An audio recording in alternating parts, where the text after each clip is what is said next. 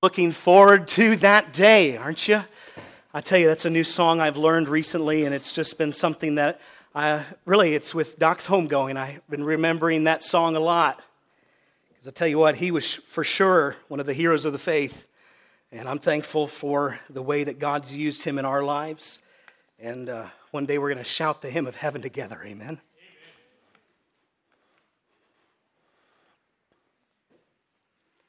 You know, I thought about as we're preparing for this morning that so much of this time together as we gather as a church is really just a foreshadowing of what it'll be like that day that we all are gathered in that innumerable number. Can you imagine that? Can you imagine it sounded good this morning. Y'all sung great. But can you imagine what it'll be like that day in heaven? Surrounding the throne of God with all the saints through all the ages. And you know, the one thing that'll determine whether or not you're there is whether or not you have received the mercy and grace of the Lord Jesus Christ. And all of us are debtors to mercy. All of us are debtors to the grace of God. And actually, we're going to see that today in this passage where we've opened together. I ask that you turn in your Bibles this morning to Matthew's Gospel, Matthew chapter 25. Go ahead and find that there with me this morning. And as you're turning in your Bible to Matthew 25, you'll discover that we are in a series that we've been in the last number of weeks entitled Entrusted. We are walking through really one of the great themes of the Bible, and that is exploring this prevalent theme that is throughout all the Bible of what it means for you and I to be a steward. And in our first week together, we did just that. We considered what a steward is. And if you remember, what did we discover from our time together? We remembered that a steward was somebody with a very great responsibility. They would have been a person who was entrusted something very precious, and they were given the responsibility of using it and multiplying it and furthering it for the purpose of the one who owns it. And that's why throughout this series, we've been saying this phrase together. We've been saying that God is the owner and that I am the manager. Can you say that with me this morning? That God is the owner and that I am a what? A manager. And we've discovered that in the Bible times, if you would have been a steward of a great landowner, it would have been one of the greatest things that have ever happened to you. You would have been given such incredibly high privilege. You would have been given an opportunity to do what many few were lucky to even have the privilege to do. And so, because what was so amazing as a steward, if you remember, is that what was so amazing is you didn't actually own anything, but you used it as if you owned it all. And so what do we discover in our series? We've been walking through stewardship, and we've considered what stewardship is. We've considered the last number of weeks the stewardship of creation. Last week we talked about the stewardship of our wealth, and today we're going to talk about the stewardship of our gifts. The stewardship of our gifts. We've opened it there in our Bibles to Matthew chapter 25. Now listen, this may be one of Jesus's most famous passages of Scripture that we're familiar with. A story that Jesus has told, and out of all the stories that Jesus tells, this is probably the most memorable one in terms of the issue of stewardship. And so as we've opened our Bibles to Matthew 25 this morning, what I want you to consider is how Jesus describes stewardship for us in this passage. He is not only speaking to us in terms of this present life, but for Jesus, the issue of stewardship is a matter of eternity. So would you stand with me this morning? We're going to open up God's Word, Matthew chapter 25, verses 14 through 30. And as I prepared for this morning, I'm reminded that the one thing that every one of us need reminding of this morning is we need to be reminded of who God is. That we need to be reminded of who God is and who by faith we are in the Lord Jesus Christ. And this is a passage that does just that. Matthew 25, pick up with me beginning in verse 14, and we'll read down through the end of Jesus' story. Jesus said, "For it'll be like a man going on a journey who called his servants and entrusted to them his property. To the one he gave 5 talents, and to another 2, and to another 1, to each according to his ability. And then he went away. And he who had received the 5 talents went at once and traded with them, and he made 5 talents more. And so also he who had 2 talents made 2 talents more. But he who had received the 1 talent went and dug in the ground and hid his master's money. Now, after a long time, the master of those servants came and settled accounts with them. And he who had received the 5 talents came forward, bringing the 5 talents more, saying, Master, you delivered to me 5 talents. Here, I have made 5 talents more. And his master said unto him, Well done, thou good and faithful servant. You have been faithful over a little, and I will set you over much. Enter into the joy of your master. And he also, who had the 2 talents, came forward, saying, Master, you delivered unto me 2 talents. Here, I have made 2 talents more. And his master said unto him, Well done, thou good and faithful servant. You have been faithful over a little. I will set you over much. Enter into the joy of your master. And he also, who had received the 1 talent, came forward, saying, Master, I knew you to be a hard man, reaping where you did not sow and gathering where you scattered no seed. So I was afraid. I went and hid your talent in the ground. Here, you have what is yours. But his master answered him, You wicked and slothful servant, you knew that I reap where I have not sown and gathered where I scattered no seed? Then you ought to have invested my money with the bankers, and at my coming I should have received what is my own with interest. So take the talent from him and give it to the one who has 10 talents. For to everyone who has will more be given, and he will have an abundance. But the one who has not, even what he has, will be taken away. And cast the worthless servant into the outer darkness. In that place there will be weeping and gnashing of teeth. Let's pray. Father, we pray right now as we've opened your word together that your Spirit would be our teacher. Lord, I pray right now in this room that you would fill our hearts by your Spirit, that, Lord, we would hear what you have said. And, Lord, this story that is far more about our earthly life, and it speaks far more about what is to come, that, Lord, you would help us this morning to consider the life that you've given us, the life you've entrusted with us. Lord, our gifts, our time, our talent, everything that we have, Lord, help us to use it in a way that would further your kingdom. Lord, I pray that whatever each one of us need this morning, that you would speak to hearts in a way that only you can, and we'll praise you for it in Jesus' mighty name. All God's people said, Amen. You can be seated. Now notice this morning, if you're taking notes with me this morning, the thought that you can jot down for the title this morning is the stewardship of our gifts. The stewardship of our gifts. Notice with me the beginning verse in verse 14. Jesus starts the story this way. He says, For it will be like a man going on a journey. And you say, it'll be like what?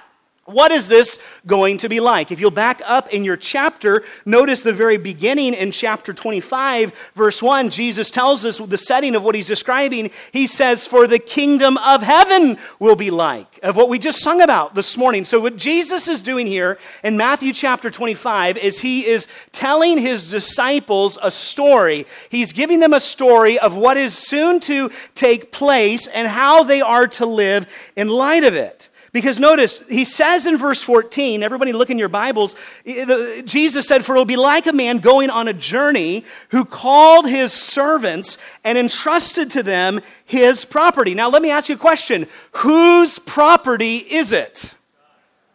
Whose is it? God's. Well, at least in the story, whose property would it be?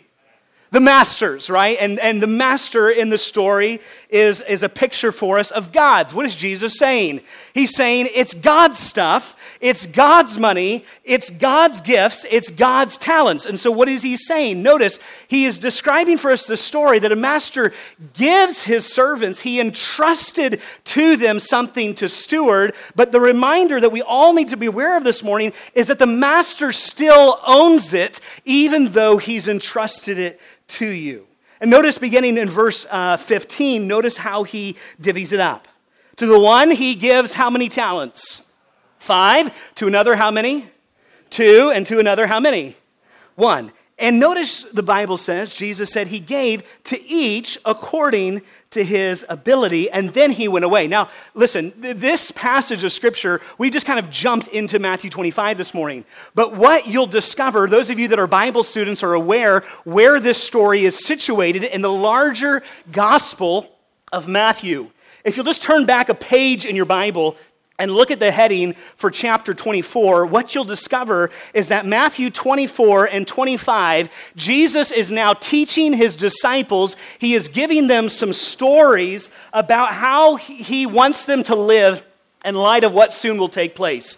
Jesus here is near Jerusalem, and he understands that in a very short period of time, he would be going to the cross to give his life as a ransom for many, that he would conquer sin and death by rising from the grave, and that he would ascend to his Father. And Jesus knows that all of those things are soon to take place, and in light of all of that, Jesus is giving his disciples what many of us refer to as the Olivet Discourse. This was one of the messages of Jesus, except for in this passage, Jesus is speaking directly to his disciples. This is not just an isolated story here in Matthew 25. It is a part of a group of other stories, much larger stories, that together, the whole unifying theme of all of them in the Olivet Discourse is that while Jesus would soon be going away, how are his disciples going to live in light of that?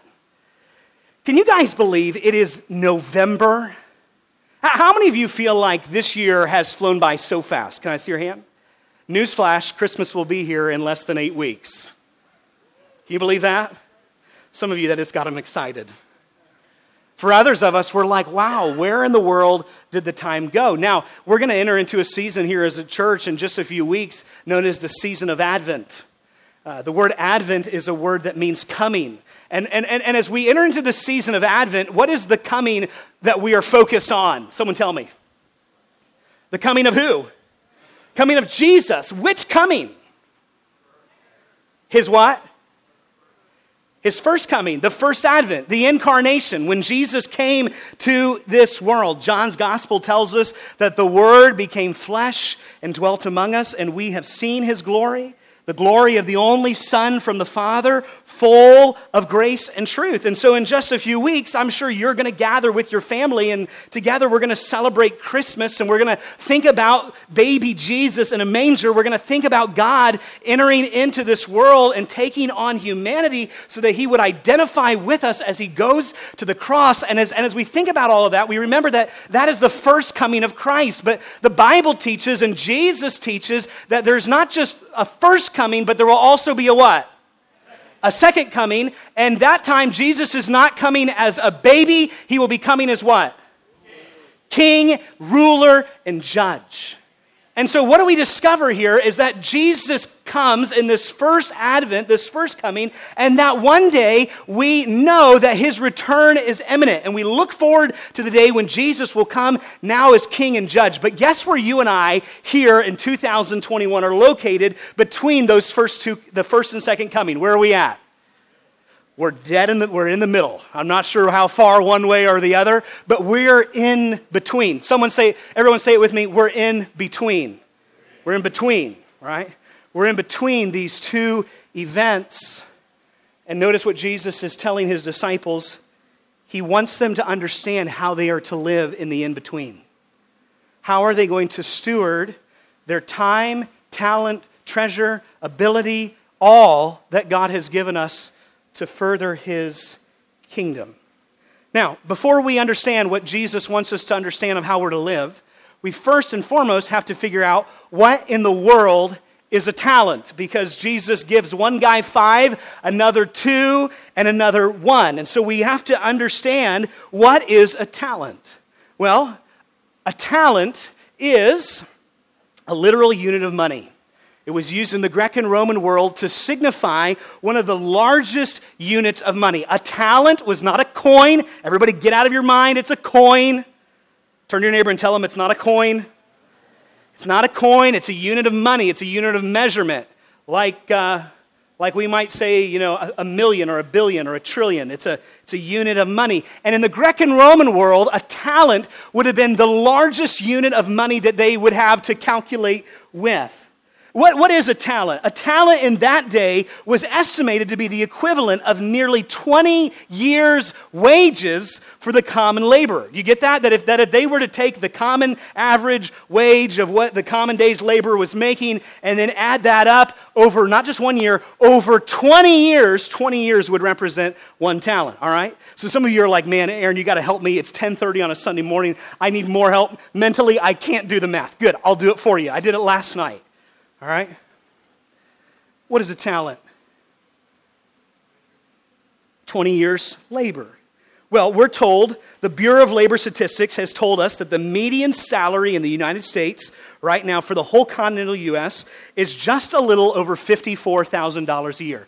Take $54,000 times 20, you'll get equivalent of over $1 million. Over $1 million. So even when Jesus gives one guy $1 million, that is nothing to kind of shrink back and say that's a small amount of money. How many of you would agree $1 million is a lot of money? Can I see your hand? It's a lot of money. And notice what Jesus is saying here.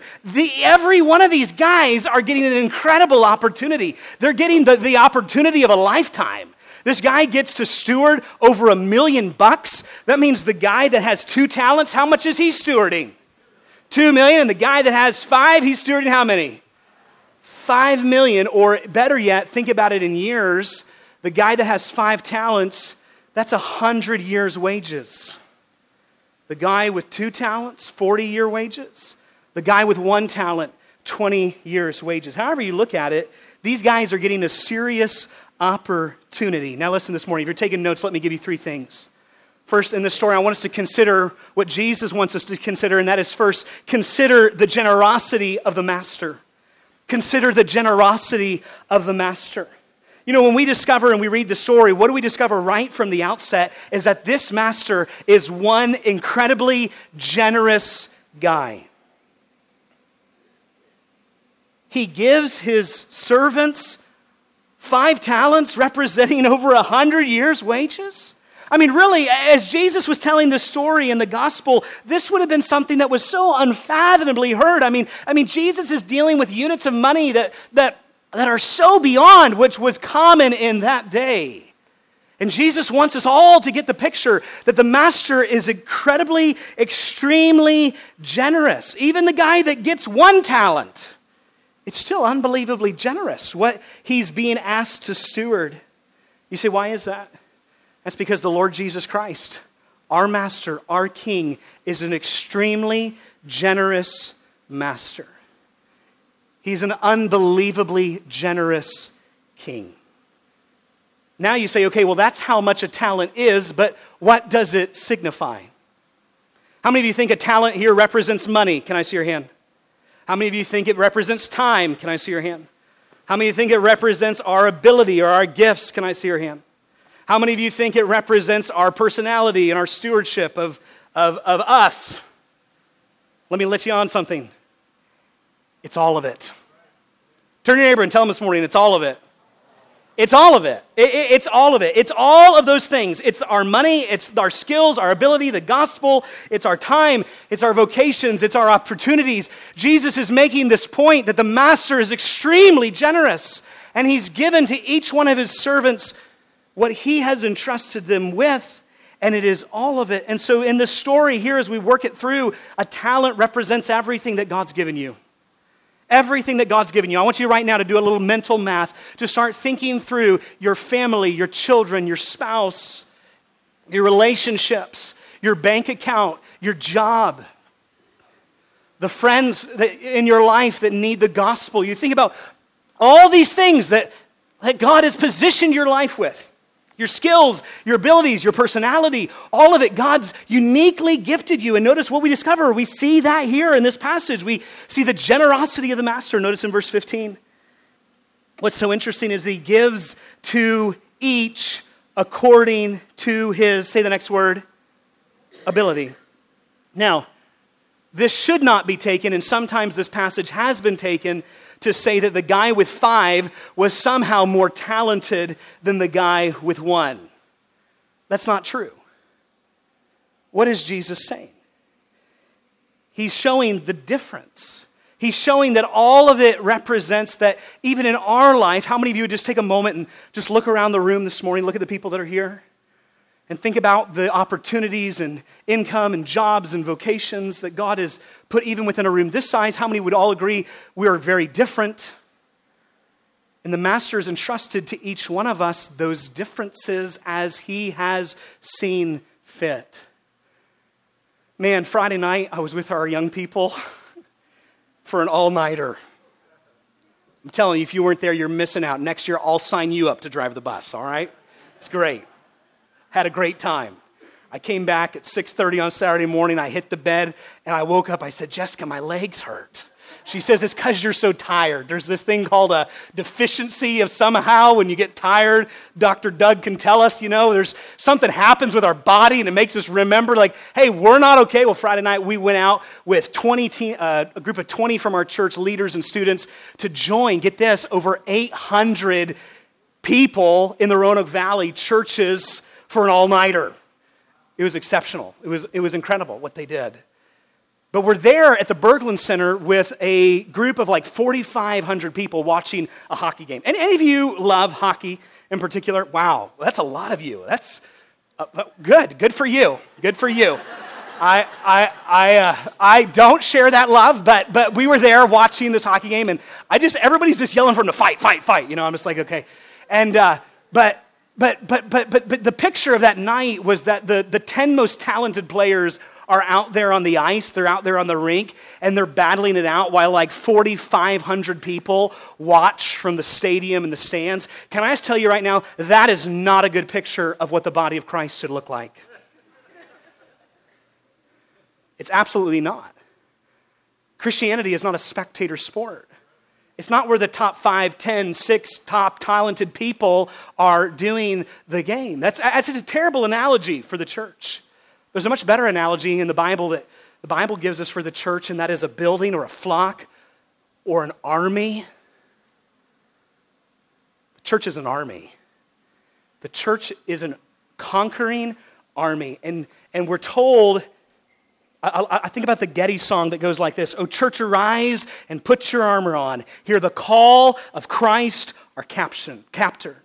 Christ, our captain." And I think about that passage in Ephesians where Paul tells us, finally, brothers, be strong in the Lord and in the strength of His might. Take up the whole armor of God, that you may be able to withstand in the evil day, having done all to stand firm. And the picture of an army is that everybody's involved, everybody's engaged, everybody is essential. Everybody has been entrusted with a responsibility, with a function. And although, just as you think about an army and all the vast details that are requiring to get troops to the front lines, you think how every person is involved in that process, and although there are different functions, we all are engaged in furthering the mission of God. So when you've opened your Bibles here to Matthew 25, the talent is not about, it's not about how much better the 5 was than the 2 was. The amount is not the point of the passage. The point of the passage is what they did with it.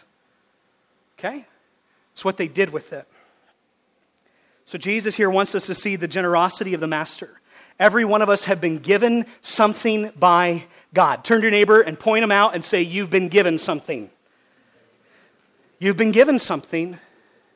We've all been given something by God. Every one of us have been entrusted with something, and the Bible teaches that we've been entrusted with these generous, good gifts by the Spirit of God to use for His kingdom.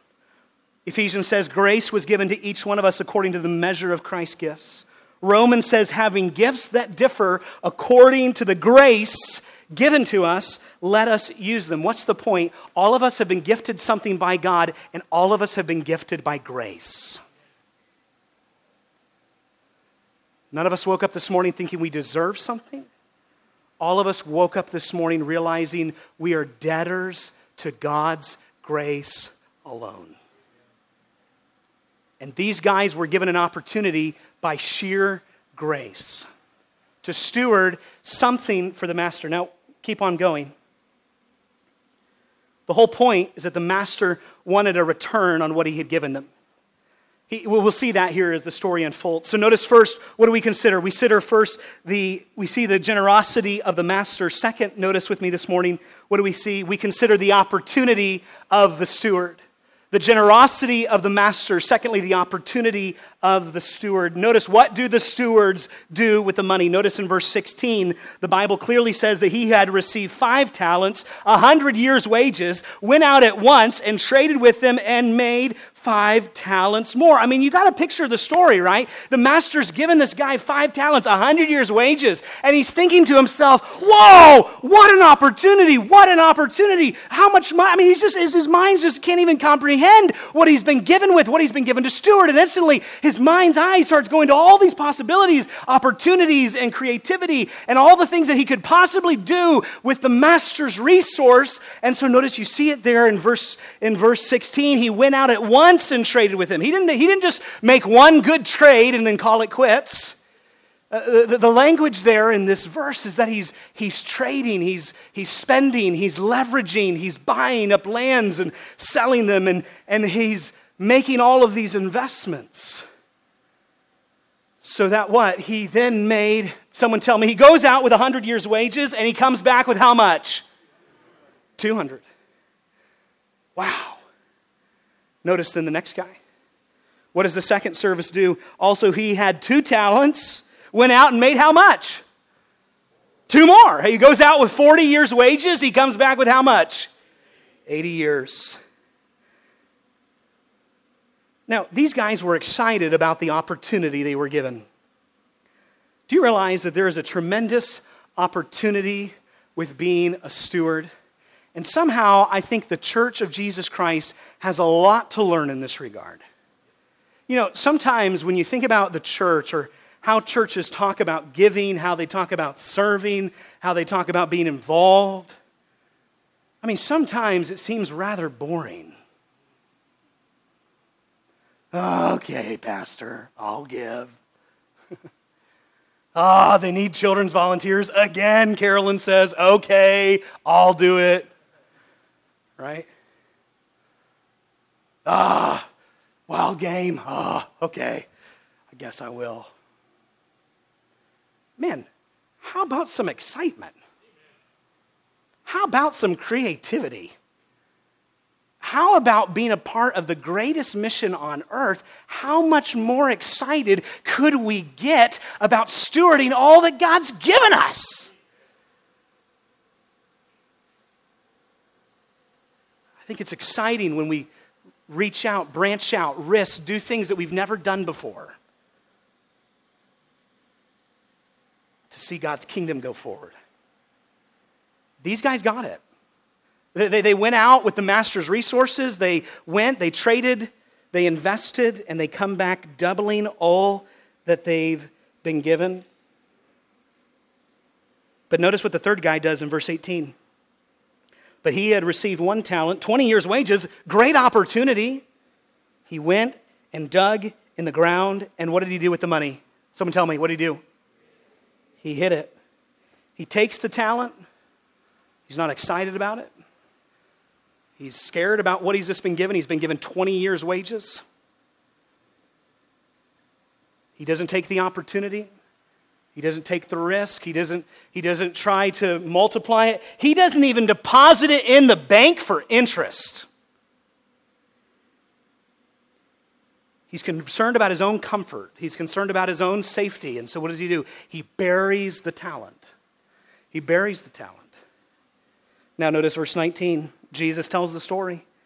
Now after, say those next 2 words with me. Now after a what? A long time. Say it again. Now after a what? A long time.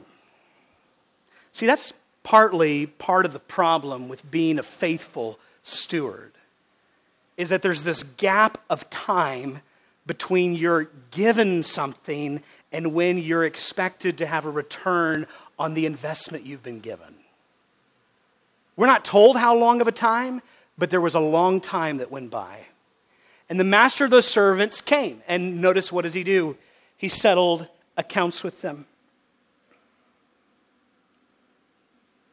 You know, some of us think about our life when we've committed. How many of you can remember how old you are when you came to know Christ as your Savior? Can I see your hand?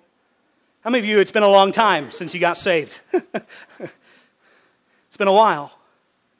We receive something, and now the day when we're going to stand before God and give an account of it, sometimes the longer the delay, it makes us think it's not coming. But if we all lived every day of our life in the awareness that the Master would return and that he would be coming soon, how much more different would we live? I mean, I think about as I was growing up, I had the great opportunity and privilege of working for Chick-fil-A. I love Chick-fil-A. Even to this day, I can't get sick and tired of eating a chicken sandwich. I mean, it's just great. Chicken nuggets. And so I had the great opportunity of working. I started when I was 15 years old, and I worked faithfully. I was homeschooled, so I worked like 15, 20 hours a week from the time I was 15 all the way until I went off to college. And I'll never forget working at Chick-fil-A. We had a store owner. His name was Mitch. Now, Mitch was not always at the location because he was like the store unit operator. He owned not just our unit, but he owned another unit. And so he had a lot of administration, a lot of employee details. He had an office apart from where he was there. And we had store managers and everything. But the atmosphere in the restaurant always changed when Mitch was coming. I'll never forget the lady that trained me. She was even like a couple of weeks in, she says, "Hey, Mitch is coming today. We got to be all on our best behavior." I said, "Who's Mitch?" You know, I didn't know who he was. Oh, he's the owner. So like the day when we know the owner's coming to the restaurant, I mean, it's pristine, it's clean, everything's the way it is. And I would watch even years later into management, I would just watch when he would show up to the restaurant unexpectedly and just watch people's behavior.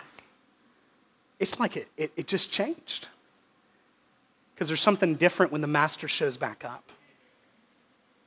And the fact is here, the Master has a delay in his coming right now. We're living in the in-between.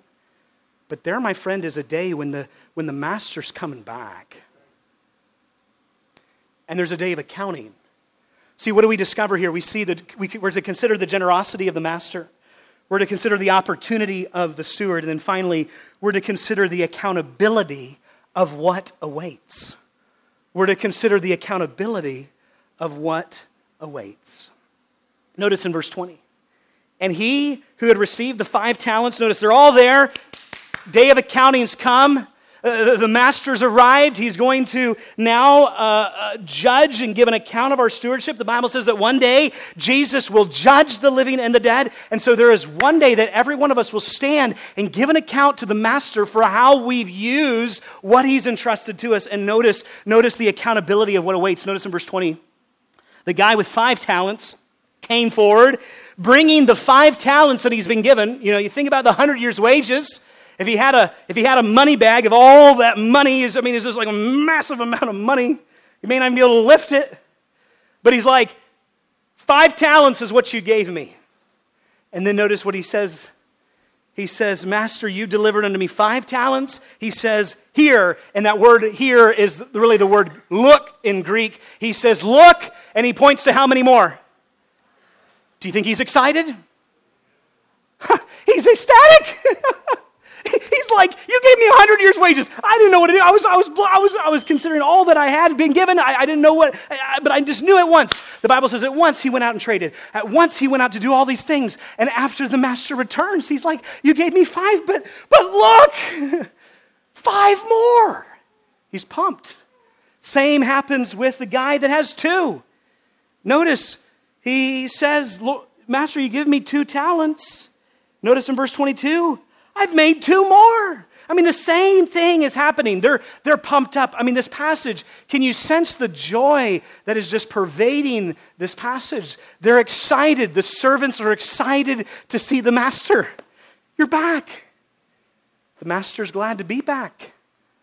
And he sees what they've done with it, and he's really thrilled.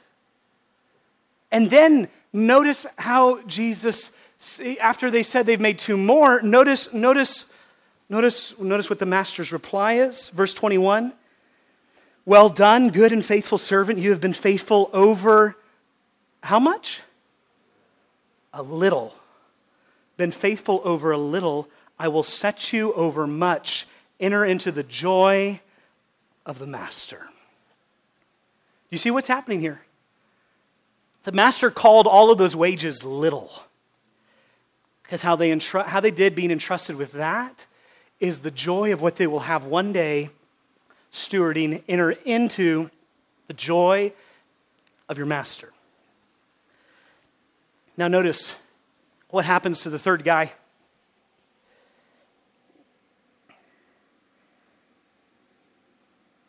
His master, notice in verse 23, verse 24. Then he had received 1 talent, came forward and saying, Master, I knew you to be a hard man, reaping where you did not sow, gathering where you scattered no seed. So I was afraid. I went and hid your talent in the ground. Here you have what is yours. But what does the master do? Verse 26 and 27. He scolds the guy. He could have at least invested his money with the bankers. But notice what happens. He says in verse 30, and cast the worthless servant into outer darkness in a place where there will be weeping and gnashing of teeth. And you say, ooh, is that a little bit of an overreaction? No. No. Because what is significant of this third guy? Well, notice his words. They're accusatory. He blames the master. Do you get that? You see his words there? Verse 24. You reaped, you're a hard man, he says. He accused the master of being hard and difficult. He's blaming the master for his own wastefulness. He's playing the victim. He's saying that, notice, his words actually reveal that he doesn't know the master at all. He's resentful of the master. He's resentful of the master. He's resentful of this opportunity. He misrepresents him. Can I ask you, my friend, this morning, is that you? Are you angry at God this morning? Because you don't really know who he's like. You think about this life that you've been given, you don't understand it. What's the point of it all? And so you resent God. But you don't know what he's like at all. So what is this picture all about? It's a picture of, notice, this third servant. I like how Francis Chan put it. He says, our greatest fear should not be failure, but succeeding in life in things that really don't matter. You see, the third slave was not simply unfaithful, he was faithless. Because we're told that true Christians, even the Christians that waste their abilities, their gifts, their opportunities, the Bible says in 1 Corinthians 3, the things will be burned up, and he shall suffer loss, but he himself shall be saved, yet as though through fire. This is not contradicting a gospel of grace. This guy, the third servant, was faithless. He represents the people in this world that have been given and entrusted something by God, a life to steward. And they waste it on themselves. And they never know the master.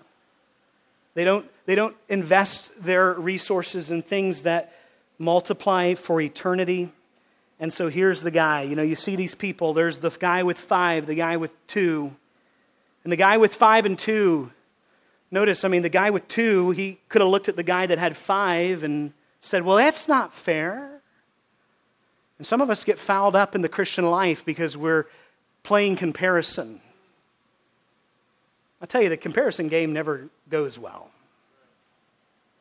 And they could have looked at what they were given in comparison to somebody else and said, well, look what I have, and yeah, this could have been more. Notice they didn't say that. They simply invested what they were given by God, by the master to use, and they multiplied it. And so it's not a point that the guy with 2 should have gotten 5. It's the point that the guy with 2 made 2. The guy with 5 made 5. It's the point that they were faithful with what they had been entrusted with.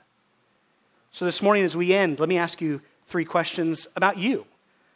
Because the Bible here, Jesus is making the point that all of us are stewards.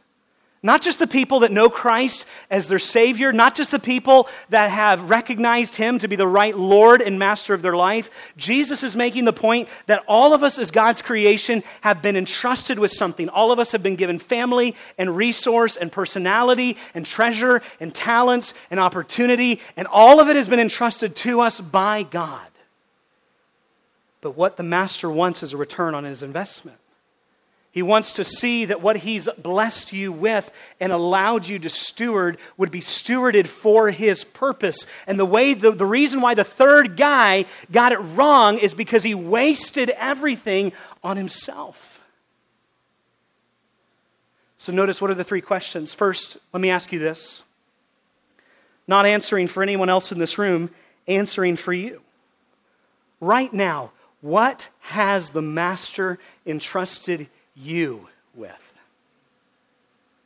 Not looking down the row from somebody here and thinking, I wonder what God's given them. I wonder about that.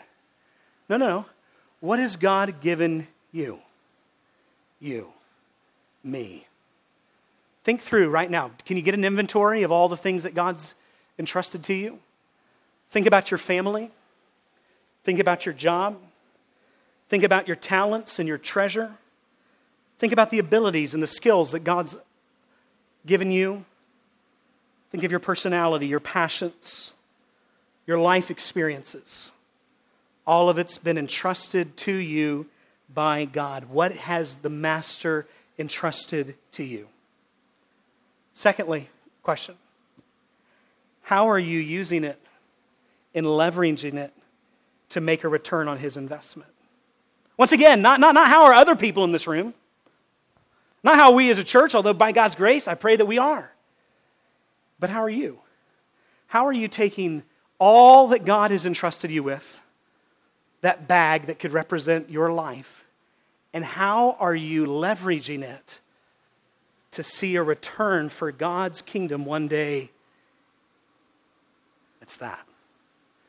It's not always about the money. There's many ways that God can use your life apart from what you have to give. Through your friendships and your opportunities, your mentorships, your discipleship. But God expects a return as an investment. And so how are you using what God's been giving you to then turn and leverage it to make a return for the kingdom? And then finally, here's the last question I'll leave you with. How does your use of what's been entrusted to you demonstrate whether or not you truly know and love the Master? Could people look at your life and the way that you live, the way that you love, the way that you give, the way that you serve, could they look at your life and say, that person must know the generous Master because of the way they're living, the way they're stewarding? Or does your life maybe represent that you don't know the Master at all? And one day when you stand before God, He will say those sobering words to you that are in the Gospel of Matthew, "Depart from me, I never knew you." Why? Because your life never represented Him. When people look at your life, they would question who your Master is. And so it's a sobering question for all of us today. What have I been given? How am I leveraging it? And does my life reflect that I know and love Jesus Christ? Let's pray. Father, thank you for your word. Thank you for the truth of it. Thank you for this passage that teaches us about life and eternity. Thank you that you remind us that, Lord, this life is a very short thing in comparison to what awaits.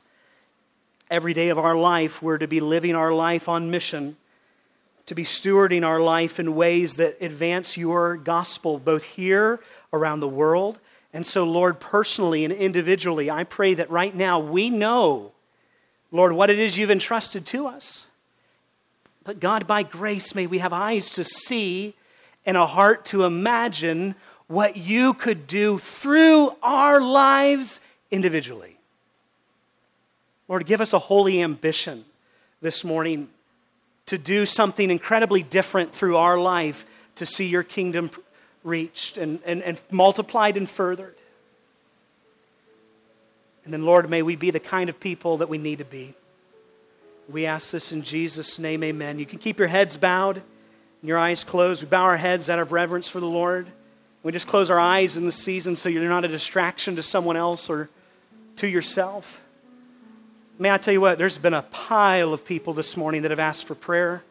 There's about half a dozen cards it looks like or more. And would you come this morning in just a moment? I'm going to invite you to come and gather around these steps and to hold up in prayer what someone's asked for us to pray about. But maybe you'd come and pray and then you want to pray for yourself this morning. Kneel before God and think about the accounting of one day you'll give. What in your life today needs to change to be a faithful steward of all He's entrusted you with. Would you stand with me this morning? Jessica's going to play as our heads are bowed before the Lord. I invite you right there in your chair to bow your head and heart, to pray to the Lord, to consider those questions. But I invite you right now to come and to pray for many people in our church that have requested prayer. So would you just come? We're not going to sing this morning. The invitation's open. You just come. Come and gather and pray. Pray for another. Pray for yourself.